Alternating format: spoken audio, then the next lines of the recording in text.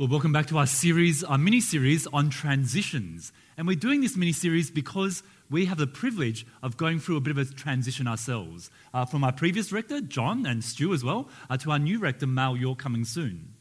And last week what we saw was a story in the Bible where there was a transition of leadership from Elijah to Elisha. And we saw last week that life is hard and ministry is hard, but God is in control. And so therefore, go all in. Commit your whole life to God. Well, today we've read a different part of the Bible, a story about another transition. This time the transition between Moses and Joshua. And what we'll see is that God will say, look, there's a change of leadership, but I'm going to continue with you. Also, I'm going to continue with you going forward into the promised land. And as you continue forward, I want you to grow inwardly to be more and more like God. So we'll see that God will say, continue, forward, and inward. So let's look at these parts in turn. First of all, we'll see continue. Now, some of you here, I'm sure, can remember this Cecil B. DeMille movie with Charlton Heston, and here's Moses and his associate, his aide, Joshua on the side. And the very first thing we read is that God wants to continue with his people. We'll see this in Joshua chapter 1, verse 2. So come with me to Joshua chapter 1. It says this: After the death of Moses, the servant of the Lord said to Joshua, son of Nun, Moses' aide, Moses, my servant, is dead. Now then, you and all these people get ready to cross the Jordan River into the land I'm about to give to them, to the Israelites. Quite straightforward. Joshua, my servant, is dead, and now continue. But let's pause here for a while, because God just addressed Joshua, and he said, Moses, my servant, is dead. Just half a verse. Just one sentence. But it's a massive sentence, isn't it? Because who was this Moses guy? He wasn't just any servant of God. He was actually, God had lots of servants, a whole nation of Israel. But he was a leader. But not just any leader, but a leader who God did amazing miracles through. When he was born, all of his peers got killed by the Egyptians, put to the sword, but he was saved by being put in a basket on the river. And as a result, he was saved. He was picked up by the daughter of Pharaoh and made into a prince of Egypt with all the education and all the status that went along with that. And then he left that post, he went into the wilderness, and God called him to deliver his people out of slavery in Egypt. And through Moses, God called down 10 plagues. They were amazing plagues, everything from flies and gnats to darkness, to the water turning into blood, to the death of the firstborn of each household. Incredible miracles. And not only that, as they left Egypt, God used Moses to part the Red Sea. The people of Israel walked through, and when the Egyptian armies tried to follow them, the Red Sea closed and drowned and killed those pursuing armies. But not only that, God actually brought them to Sinai, where the people were so scared because God was on top of that mountain that they wouldn't even go up. But God got Moses to come up to the mountain and bring down to the people the 10 commandments. And not even only that, but Moses is the one that God used to bring all the way to the River Jordan. They sent in 12 spies. 10 came back and said, no, it's too scary. 2 came back and said, yes, let's trust God. One of them was Joshua. But because of that, because they refused to trust God, God sent them into the wilderness for 40 years. And during that time, God used Moses to feed these people quail from heaven, manna from heaven. Their clothes didn't wear out for 40 years, and even gave him water from a rock through Moses. This Moses was not just any servant of God, he was a leader, and not just any leader, a great leader of God's people. But when God addresses this topic in Joshua chapter 1, what does he say? Moses, my leader, is dead. Moses, my servant, is dead. Now then, you continue into the promised land. To be sure, there's a big deal made about Moses' death in Deuteronomy. But here in Joshua chapter 1, God says, Moses, my servant, is dead. Now let's continue. Now, why does he do this? Well, because as important as Moses was, as talented, as gifted, as much as God had done through him, Moses is just a man, and a sinful man at that, just like you and me. Moses is a leader, and he is important, but at the end of the day, the true leader of God's people is God himself. And in one sense, as important as Moses was, he's not that important because God continues to lead. So when Moses is dead, no worries. Now then, continue, because your true leader is still with you. Now that was true of them back then, and it's true of us today as well, isn't it? Because in many ways, we are all followers and leaders in our own rights. Now, we have church leaders in the past. We've had people like Mark, we have people like John, we have people like Stu, and they've done a good job leading us, and it's fantastic to have them. But at the end of the day, they weren't our true leaders. Our true leader has always been God. And so now when Mal comes, yes, there's going to be transition, yes, there's going to be changes, but we can be assured and comforted to know at the end of the day, our true leader is God, and he doesn't change, no matter who our human leaders are. And so therefore we can be confident, we can be assured, and just continue with God. Now I know a lot of us, we are also leaders in our own rights, in our workplaces, in our homes, in our communities, and we're to be reminded as well that no matter what kind of leadership role we have, even at church, ultimately we're not the true leaders of those groups. It's actually God who's their leader. And so we want to do things God's way, point them to God in whatever role we have. And just be reminded that God's in control. And we do a good job, but we trust him for the results. About 25 years ago, I helped lead a youth group in my old church, about 180, 200 youth. And then I got an offer to go and study and work in Boston. And I really liked it because it was like, oh my goodness, it's such a good opportunity. I want to do this, but I was very burdened because I was doing so much stuff with youth group. And so I was just struggling whether or not I should let this go. So I went and spoke to another pastor from another church. And I said to him, I've got some burdens. I'm running this youth group and so many people in it. And yet I've got this great opportunity. And what do I do? And this guy, a real sensitive pastor type, he just looked at me and said, who do you think you are? Jesus? Now, he makes a good point, doesn't he? Yes, I sort of had a role to play in this group, running it, leading them. But at the end of the day, Jesus is the true leader of this youth group. And so therefore, without me there, it'd be okay. I mean, God will still lead them. I mean, it was good for me to have those concerns, but at the end of the day, I sort of overstated my importance to this group. And in fact, I went away for 2-3 years, came back, and they probably did better without me. So that was a good reminder that God's the ultimate leader.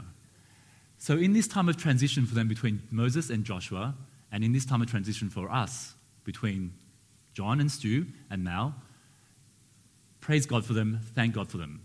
But no need to be anxious, because at the end of the day, the true leader is God, and he doesn't change. We continue with him. All right, well, God says to them, not only will I continue with you as your true leader, but actually I want you guys to move forward together with me into the promised land. We'll see this in verses 3 through to 6. So come with me to Joshua chapter 1, verse 3. I will give you every place where you set your foot as I promised Moses. Your territory will extend from the desert to Lebanon, and from the great river, the Euphrates, all the Hittite country, to the Mediterranean Sea in the west. No one will be able to stand against you in all the days of your life. As I was with Moses, so I will be with you. As I was with Moses, so I will be with you. I will never leave you nor forsake you. Be strong and courageous, because you will lead these people to inherit the land I swore to them, to their ancestors, to give them. You see, God's not just going to remain with them, but God's going to continue with them going forward into the promised land. See, many, many years ago, God made a promise to a guy called Abram, who became Abraham. And he promised Abraham that he would give them people, he would bless the world through them, and he promised them land, a promised land, a land of their own. And the people of Israel were on their way to take possession of this land, but they got waylaid in Egypt for a while, about 400 years, where they were enslaved. And God promised to Moses, I will use you to deliver your people out of slavery, out of Egypt, and into the promised land. And so they went to the promised land, they went to Jordan 40 years ago. They failed God and had to wander in the wilderness for 40 years. And now they're about to actually go in. And God says to Joshua, as I promised Abraham, as I promised Moses, I'm going to bring you to the promised land and you're my man to get the people there. You see, their mission going forward was actually to come out of slavery in Egypt and into the promised land of Canaan. And this land will be land dripping with milk and honey. It'll be great there. So too, we have also been called on a mission, but not from physical Egypt to physical Palestine, but rather God has called us on a mission as well. He's going to go forward with us as well, from earth into the true promised land of heaven. See, this promised land in Canaan was just a shadow, was just a taste of what was to come. The true promised land would be in heaven, and Christians now are on their way there. And while they were told to conquer this land and occupy this land with armies and swords and shields, we're not to do that. We're to bring as many people to the promised land with us as possible. We are on mission going forward with God, taking people with us to the true promised land in heaven. You see, Jesus says in Matthew 28, as you all know, therefore go making disciples of all nations, baptizing them in the name of the Father and the Son and the Holy Spirit, and teaching them to obey everything I've commanded you. And surely I'm with you always to the very end of the age. The Israelites had a mission, and the church today has a mission as well, on our way to the promised land. Now, there's a movie called Madagascar, and I have to be honest with you, I haven't actually watched this movie. I've meant to watch it, and it's my homework, but I actually read the Wikipedia summary of it, and my kids have actually watched the first hour of it in their TV time. But I sort of know what's going on. So in Madagascar, you see, there's this bunch of animals in a zoo in New York, and they're in these nice cages, and then one of them, I think it's the zebra, sort of thinks, well, I was born for something different to this. I was born for the wild.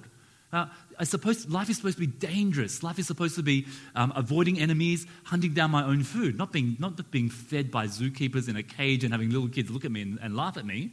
Right? They were born to live in the wild. They want to be out unleashed, but rather they're living in a zoo. And the zoo is okay. I mean, they're getting fed. It's safe. And the zookeepers even make the zoo look like the countries that they're from, Africa. They've got the trees and the rocks and the little stream, but it's not the wild. They were born for the wild. They're born to be unleashed into the wilderness, but instead they're in a nice little zoo in New York. And in many ways, the church is like that as well, isn't it? See, we were created to be unleashed on the earth. We're supposed to go out there, go to the promised land and bring as many people as we can with us. That's the church's mission. And all too often, what we do for ourselves is we create our own little cage. It's a pretty cage. It's got nice windows, it's got lights, it's got heating in the winter. It's a nice cage, but it's a cage. We lock ourselves in here on a Sunday morning or at our friend's house on a Tuesday, Wednesday, Thursday night for a small group. And we sort of think that's what we're on about. But we were born for something different. We were born to be unleashed, to go to the promised land and bring as many people as we can with us. There's a guy called, as a pastor called Alan Hirsch, in the book called Letters for Churches, which your small group leaders and the staff members have read. And he makes an observation. In so many churches, the mission of a church has actually become the maintenance of the institution itself. Wow. We make rosters, we practice music, we prepare talks, we run kids programs so that we can make rosters, practice music, prepare talks next week. So we can do that again next week and the next week. Now, there's nothing wrong with those things. It's good to come to church and to have our kids taught the Bible and for ourselves to sing songs of worship to God. They're good things. But if that's all we do, then it's very sad, isn't it? We're meant for so much more than that. We're meant to be unleashed for the wild. Now, sometimes, like those zoo animals, we make our cages look a little bit like the wild, so we can feel like we're out there. We have highlights, don't we, where we get told about how our friends are in Tanzania doing great stuff for God, in Western China, and even in Western Sydney, and it makes us feel like we're out there with them. But we're not. We're in here. Now, don't get me wrong, there's nothing wrong with those highlights. In fact, it's good that we have those highlights to tell us what's going on outside the world, in the world, to help us to pray for them, to help us to support them financially, and many other ways. But we've got to be out there like them in the world. You see, while they're out in Tanzania, while they're out in Western China, where are they not? They're not in Roseville. They're not in Chatswood. But that's okay, because we're here. But we're not here to sit in a box only. We're here to be unleashed, to go to the promised land and to take as many people as we can with us. You see, the author of his book, a pastor called Francis Chan, he says, church, the answer is not to build bigger and nicer cages, nor is it to renovate the cages to look more like the wild. It is time to open the cages, remind the animals of their God-given instincts and capabilities, and release them into the world. That's what we're for. Release us into the world. And it is happening. It is happening in the world. The church is on a mission, and it is going to the promised land and bringing people with them. In this book, they give us several examples. Here's a few of them. In East Asia, there was a 3-year plan to plant 200 churches. And they, in fact, planted 360 churches in just 6 months. They're ahead of schedule. Ridiculous. That's what happened. In Latin America, during persecution, the churches there grew from 235 to 4,000 in just 10 years under persecution. And in India, and I had to read this line about 10 times, but in India in 2001, they planted a new church every 24 hours. That's nuts. I mean, the Japanese can make a McDonald's in 24 hours, but these Indians are planting a church every 24 hours in 2001. God is taking his people on mission to the promised land, and people are joining. But just in case you think this is for the exotic countries like Western China or Latin America, India, it's happening in sophisticated first world cities like New York City as well. I've shared this stat with you before, but there's a church in New York City with a pastor called Tim Keller, and they said in 1989, 1% of downtown New York was in gospel-centered churches. In 2016, 5% are in gospel-centered churches, and by God's grace and by the work of our brothers and sisters in Christ in New York, by 2026, they expect to see 15% of downtown Manhattan in gospel-centered churches. God is bringing his people on mission. But it's not just out there in New York. It's right here in Roseville, in Chatswood. In the last 4 years, 4 churches have been planted in Chatswood alone. Mosaic, Grace City Church, The Chapel, and Redeemer City Church, which I helped out at. It's happening right next door. And it's not just happening outside St. Andrews. At the end of term 1, the Hub pulled together a coalition of 5 churches. Across the week, there was about 200 kids who came along, and about 80 of those kids were actually unchurched. They hadn't heard the gospel before, and they did when they came here. We're a part of this. And not only that, just last week you heard, there was a coalition of 13 churches, the Lower North Shore, and they put on an event called United. 686 youth attended, of which 200 have not been churched, and now they know the gospel and are being followed up. God is taking his people on mission. God is unleashing his people. It's happening overseas, it's happening in cities just like ours, it's happening in Chatswood, it's happening within our own church. Do we want to be a part of this movement? Do we want to be unleashed to go to the promised land and take people with us? Will we do, as adults, what our kids are already doing? As individuals, but also as a church. God's calling us to continue, but continue forward. Well, lastly, God says, I want you to go forward, but also, as you go forward, I want you to grow inwardly to be more like God. And he says this in verses 7 through to 9. Come with me to verse 7. Be strong and very courageous. Be careful to obey all the law my servant Moses gave you. Do not turn from it to the right or to the left, that you may be successful wherever you go. Keep this book of the law always on your lips. Meditate on it day and night, so that you may be careful to do everything written in it. Then you will be prosperous and successful. Have I not commanded you? Be strong and courageous. Do not be afraid. Do not be discouraged. For the Lord your God will be with you wherever you go. It was important for Israel to go into the promised land, to move forward, but they weren't just to go there to be like those other nations. They were to be pure. They were to follow God's commands. They were to memorize the laws of God, live his way, worship God alone. That was the formula. It was true for them, and it's true for us as well. You see, God is interested in us going on mission, but he also is interested in us growing internally as well, to growing to be more like Christ. Now, I want you to cast your minds back to when some of you have babies, when you had a newborn, or maybe you guys were uncles and aunties of someone who had a baby, or you saw someone at church. And when you first have a baby, your baby's born and they're about maybe 3-4 kilograms, and that's good, right? But then you take them home and you expect them to stack on the pounds, right? Stack on the kilograms. It'd be really weird if the baby 3 months, 6 months later was still 3 or 4 kilograms. You'd be worried, right? Babies grow.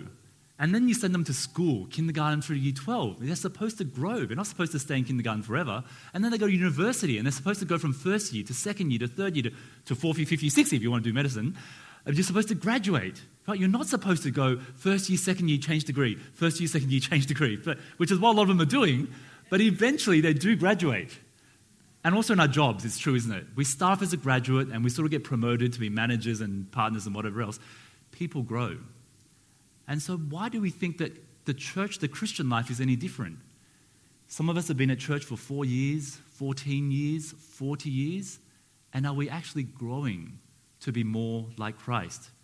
All your small group leaders will know that the mission of a Christian and the Christian mission of a small group is to continue to grow in Christ. Colossians 2, so then, just as you've received Christ Jesus as Lord, continue to live your lives in him, rooted and built up in him, strengthened in the faith as you were taught, and overflowing with thankfulness. As Christians, we're to receive Christ Jesus as Lord and continue, but not continue flatline, but continue to be growing in Christ. The trajectory of a Christian life is to grow. So let's ask ourselves this morning, are we more godly? Do we know scriptures better? Are we fighting sins more effectively today than we were this time last year, this time 4 years ago, this time 14 years ago, 40 years ago? Are we growing? Because that's a part of continuing with God, to meditate on his word and to obey everything he says. But it's not just that.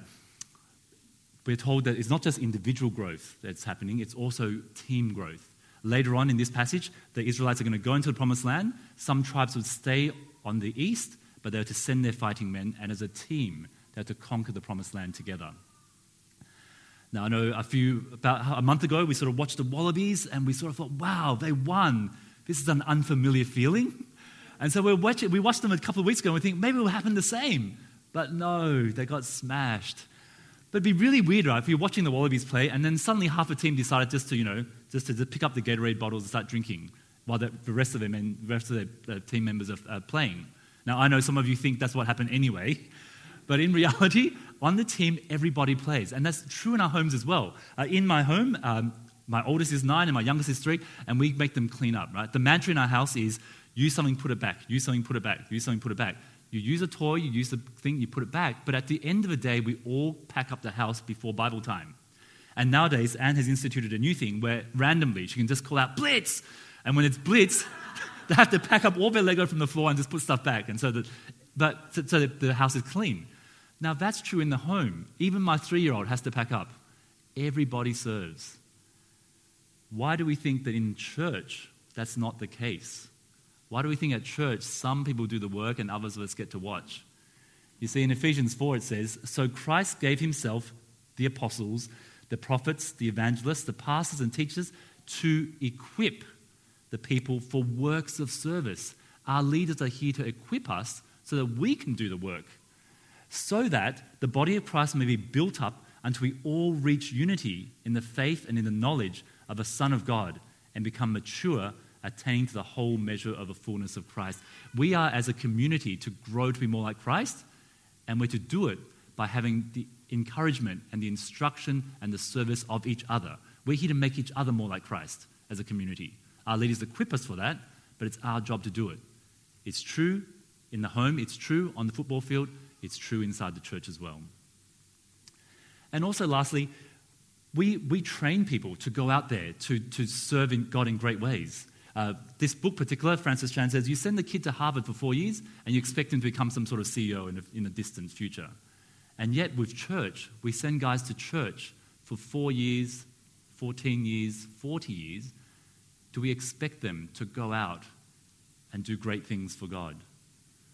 You see, we send our kids to Harvard and to Cambridge and to Macquarie University, and what we don't expect them to do is come out and flip burgers. Nothing wrong with flipping burgers. You just don't need a degree to do it. But we expect them to take on responsibilities and grow and serve the community better. So too at church, we should be on a trajectory of growth in our service. We've been here for a while, we learned stuff, we should be taking up more positions of responsibility. Now, I'm not saying we should all be at the front doing stuff. We all have different gifts. But we should all be caring for each other more. We should be praying for each other more. We could be stacking chairs. We can be running small groups. We can be doing a whole bunch of things, but we should be taking more and more responsibilities. Just as students go to university, graduate, and get responsible jobs, so too we come to church, we grow, and we pick up more responsibilities in whatever field God has for us. We're to grow inwardly as well as forward. Now, I know I've said a whole bunch of stuff and you're feeling a bit tired. You think, oh my goodness, there's so much to do.